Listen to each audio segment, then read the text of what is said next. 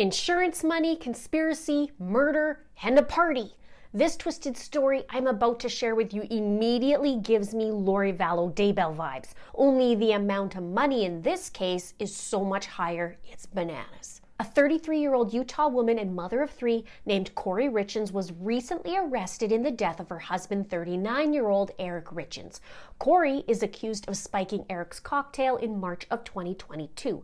She claims she was celebrating a closing on a home. As she's a realtor, she made the cocktail, gave it to her husband as the celebratory drink, and he drank it in the comfort of his own bed. And then, according to Kouri, she said she went to comfort one of her children in their bedroom because they were having a night terror. She said she later returned and found Eric unresponsive on the floor and called 911. But there are some pretty big holes in her story, which I'll be uncovering in this video. And this wasn't the first time she allegedly tried to kill him. But Kouri's arrest comes over a year later after his death, and after she wrote a children's book to help her children about grief, and she gave an interesting interview on TV. But from the looks of it, she had some sort of motive. Was it the insurance money? Was it a brand new $2.7 million home? Was it because of a suspected lover? Let's take a deeper look at what happened the night Eric died and the days surrounding it. So now, let's get into it. Kouri and Eric had been married for 9 years. They got married in 2013. It's said that they were members of the Church of Jesus Christ of Latter-day Saints and have 3 children who are 9, 7, and 5. They live in a small town called Kamas, Utah, with a population of 2,179 people as of 2021. Kouri and Eric were described by Kouri's former co-worker as the perfect couple and said that they were naturally in love. But according to Eric's lawyer, Eric had reason to believe Kouri was keeping a secret or two, and from the looks of it, from my point of view, possibly 10 or a cajillion. Eric's lawyer, Greg Skorda, said there were rumors that Kouri maintained a relationship with somebody else for pretty much the duration of the marriage. It wasn't something the family ever discussed with Eric or anything that rose above the level of hearsay. Have you heard of any chitter chatter on this? Let me know below. It's such a small town that I wonder what the word on the street was or is. And leading up to Eric's death, Eric considered getting a divorce. His lawyer explained Eric was considering divorce at the time he died. It was something he and Kouri had both discussed. They had argued over financial issues and both appeared to be a little more realistic about that prospect. Now, in September of 2020, 2 years prior, Kouri spent $250,000 of a home equity line of credit. She withdrew at least $100,000 from bank accounts and spent more than $30,000 using Eric's credit cards. Also taking money from his business he was setting aside for quarterly taxes of over $134,000, which according to my calculations is over 500 grand. Eric co-founded C&E Stone Masonry, a masonry business specializing in outdoor stonework, pavers, and tile work. He had a close friend and business partner, Kouri Wright. The company name represented their initials. Now, Eric confronted Kouri and she agreed to pay back the money. By the next month, Eric consulted a divorce and estate lawyer. Also, the lawyer said the sad truth is Eric was worth more to Kouri dead than divorced, and also said Eric had 3 reasons why he wanted to stay in the marriage, and that was for their 3 children. The lawyer said he lived for his 3 boys, and unfortunately, he died for them too. Eric was a good father. He was a philanthropist. He cared about a lot of people, and he did the best he could to make the most of the marriage. Now, let's get into the night he was killed and what the heck happened. Let's start with March 3rd, 2022 at 2100 hours, which is 9 p.m. It was said Kouri and Eric were celebrating a closing on a house for Kouri's business. As I mentioned, she's a realtor. Kouri stated she made Eric a Moscow Mule drink, which is a vodka-based drink typically served in a copper cup.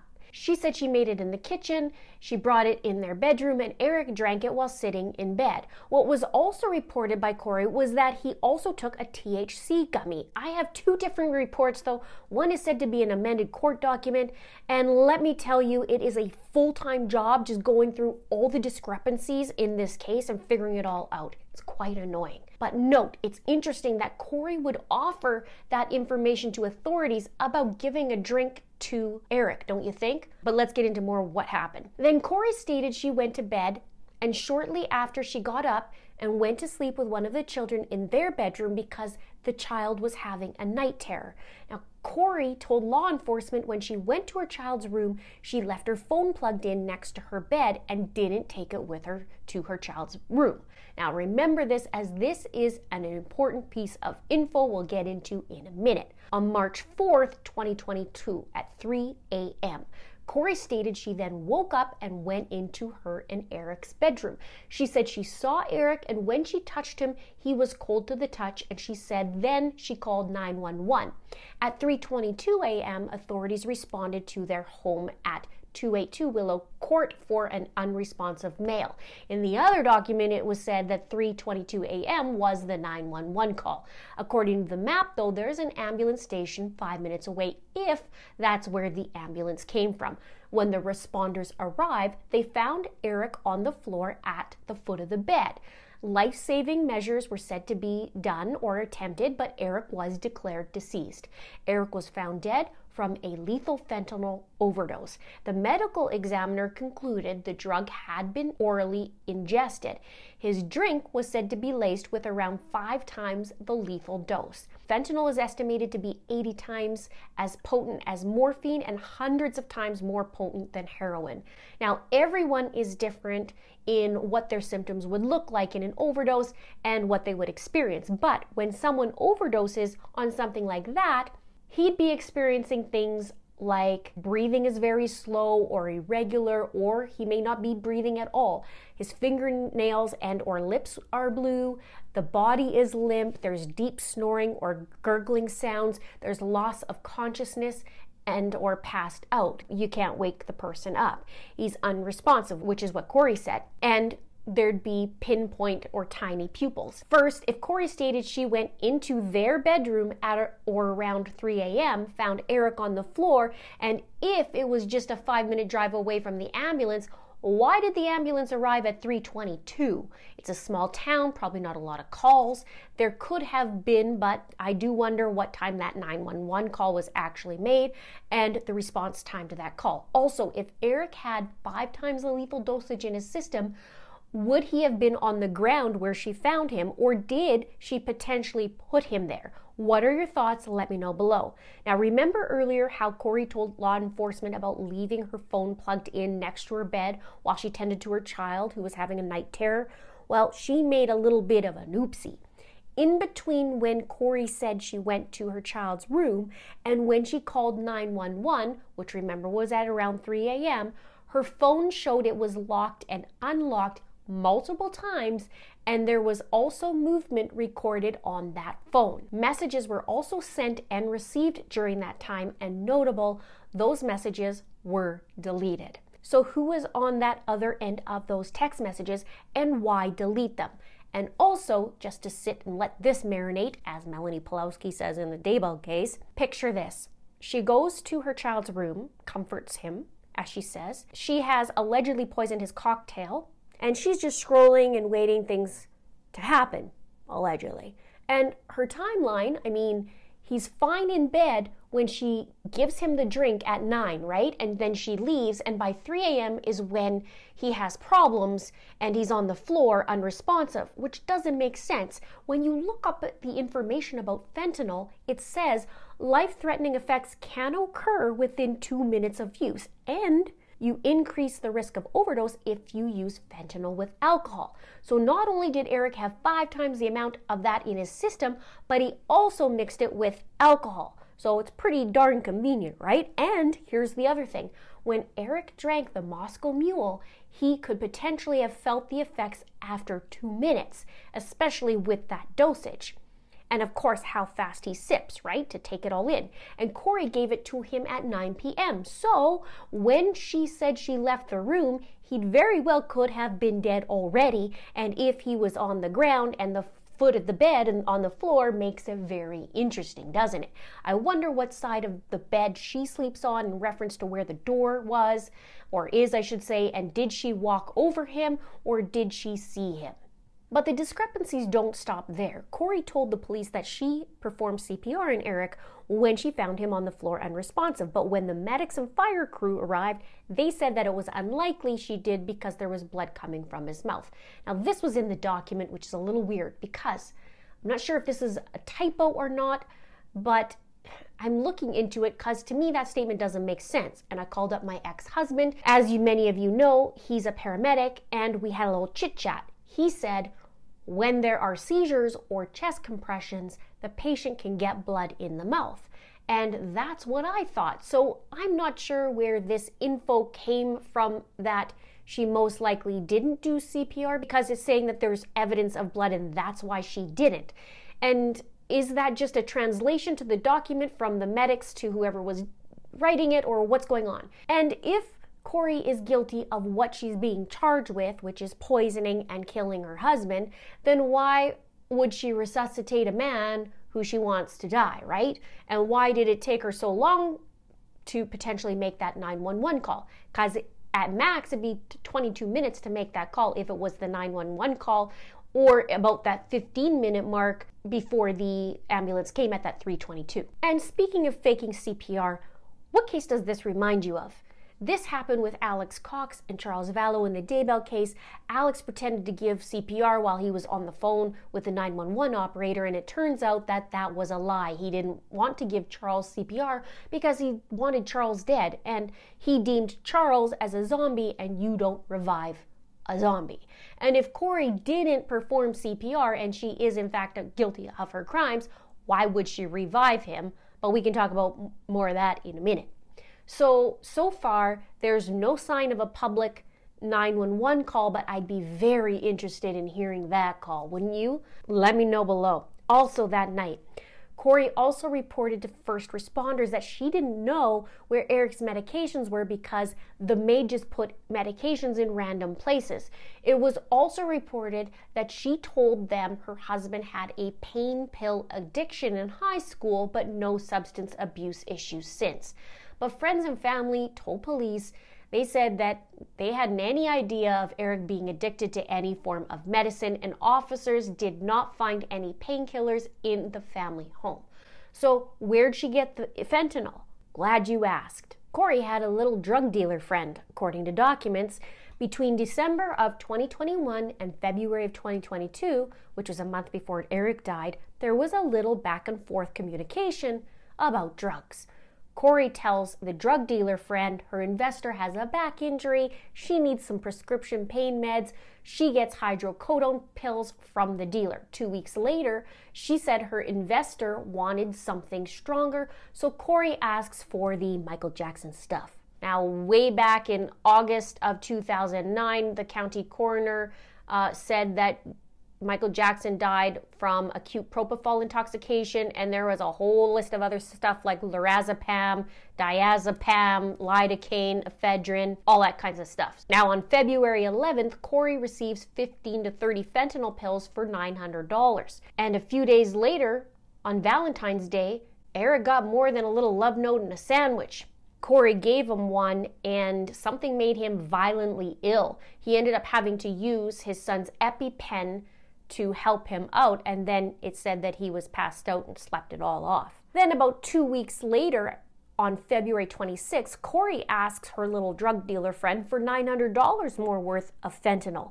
And less than a week later, her husband is dead from a fentanyl overdose. I wonder what happened.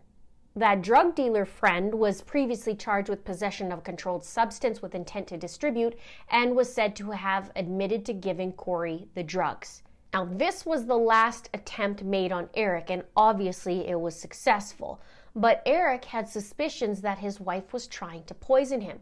There was a trip the couple took a few years before that to Greece, and apparently Eric's sister got a call from him, and he told her that Kouri gave him a drink and he ended up violently ill. He said he believed that Kouri was trying to kill him.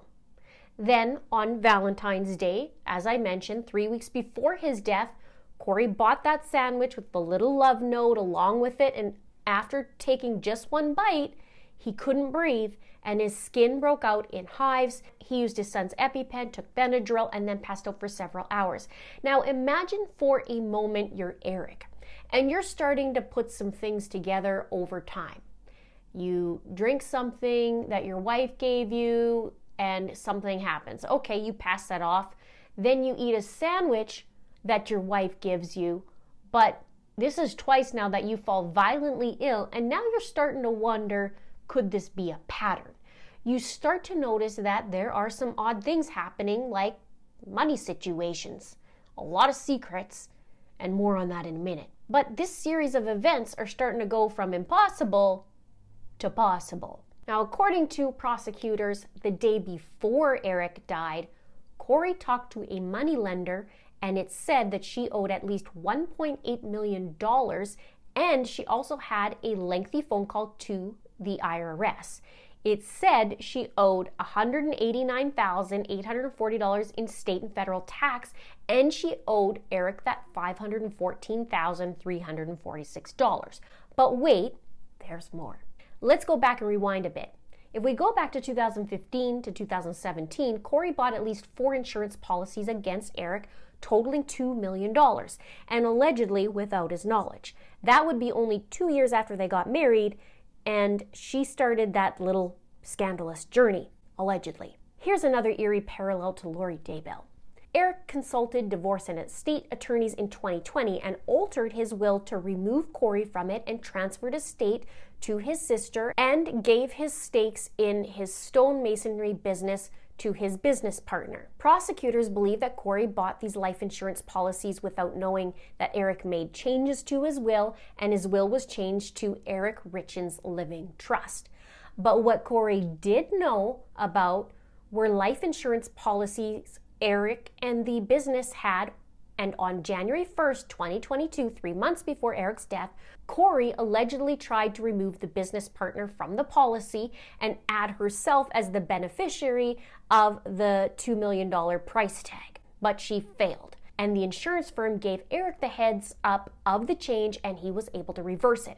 However, it said that she did file for a $100,000 policy against Eric later that month and cashed it in. Now, there's more discrepancies where I saw that Law and Crime talked about a $500,000 policy of Eric's, and it just, I don't know. It's crazy trying to put this all together. I'm doing the best I can, but holy moly, there's a lot of crapola going on right now. Just when you think it doesn't get crazier, it does. Because just like Lori Daybell, what does one do after their husband is killed?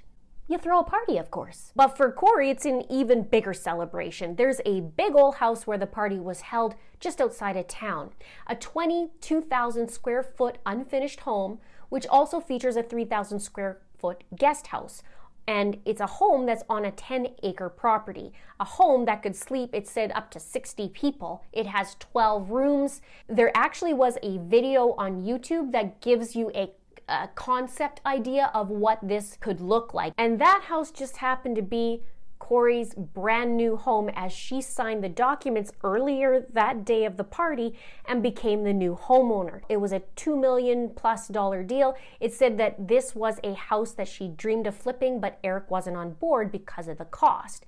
In fact, Eric's family said that Eric planned to tell Kouri he didn't want to move forward with the purchase. But she told investigators that the house was already closed, and that's why she and Eric were celebrating the night of his death. The party was said to be a large party and that she was drinking and celebrating and just whooping it up. But you gotta wonder, what was she saying to these partygoers? Did they know that Eric was dead? It's a small town and usually word gets, around pretty quickly.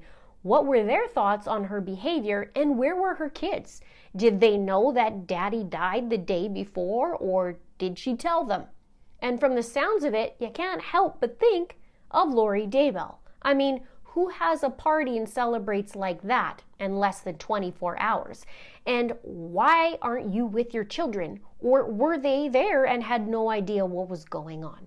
Now, 2 weeks after this party, Kouri listed the mansion for $4.8 million, but it's said to be currently under contract for $3.75. In other reports, there's a buyer. Now, there are 2 other reports that happened the same day of that party.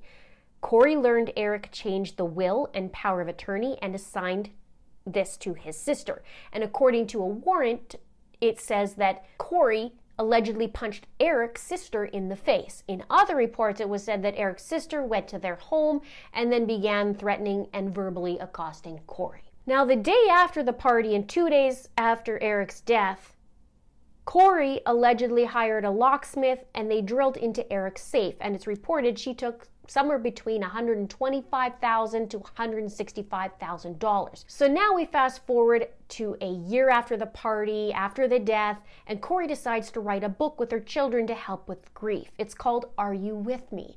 A description for the book, which was selling for $14.99 on Amazon and it's no longer for sale, states, Are You With Me? And it says, is a must read for any child who has experienced the pain of loss and for parents who want to provide their children with the emotional support they need to heal and grow. And the dedication section of her book read, dedicated to my amazing husband and a wonderful father.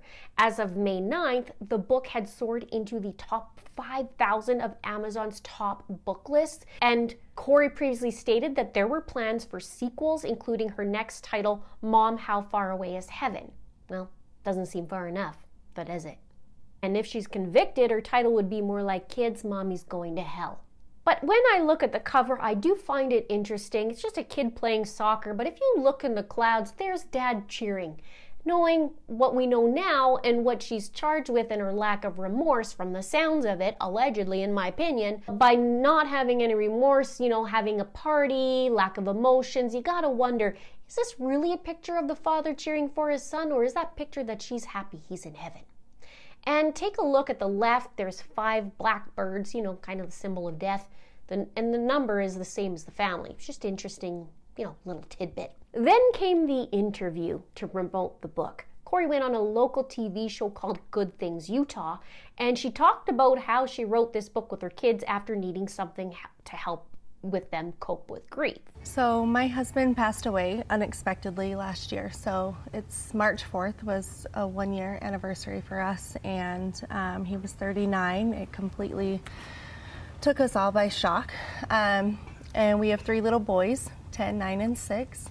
And my kids and I kind of wrote this book on the different emotions and grieving processes that we've experienced last year, and hoping that it can kind of help other kids deal with this and kind of find happiness some way or another. If she wasn't going to grieve the day after, she certainly is not going to grieve a year later. I did find the interview quite interesting, of course. Here she's doing the interview. At first I found she sounded a little bit like Letitia Stout for some reason. It just reminded me of her. Different circumstances, but just the way she talked reminded me of her. One of her patterns in the video was when she eye blocks before she says important points like, my husband passed away unexpectedly. It completely took us by shock. Her second book that she was planning to do, Mom, How Far Away is Heaven, was set to be published by this May. But there's something, though, that has me concerned. Kouri was going to work on different variations of that book, where the main character is a girl who lost her mother. And then here's the concerning part for me, was where she said there was going to be one where a child has lost a sibling, which is very disconcerting in my opinion. It makes me immediately wonder about the kids, and was there one child closer to the father than Kouri?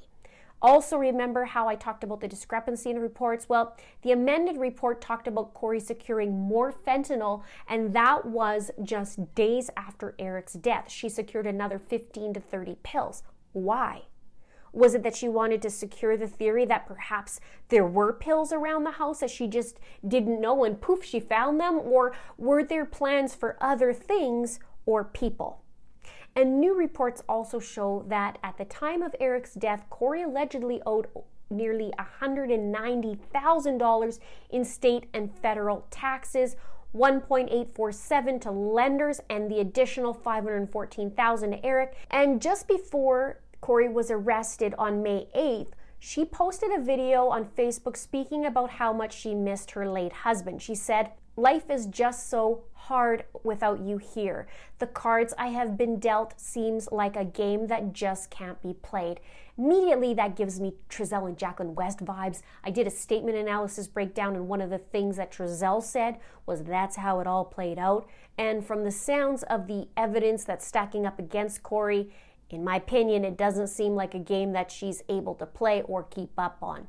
notable. Her Facebook post has since been removed, as with many of her other posts on all her social media accounts, which is typical in a lot of cases of potential suspects, and they go and delete their social media. She was arrested on May 8th, 2023, 14 months after the murder. She was charged with first-degree aggravated murder, and she had 3 charges of possession of a controlled substance with an intent to distribute, one of which was GHB.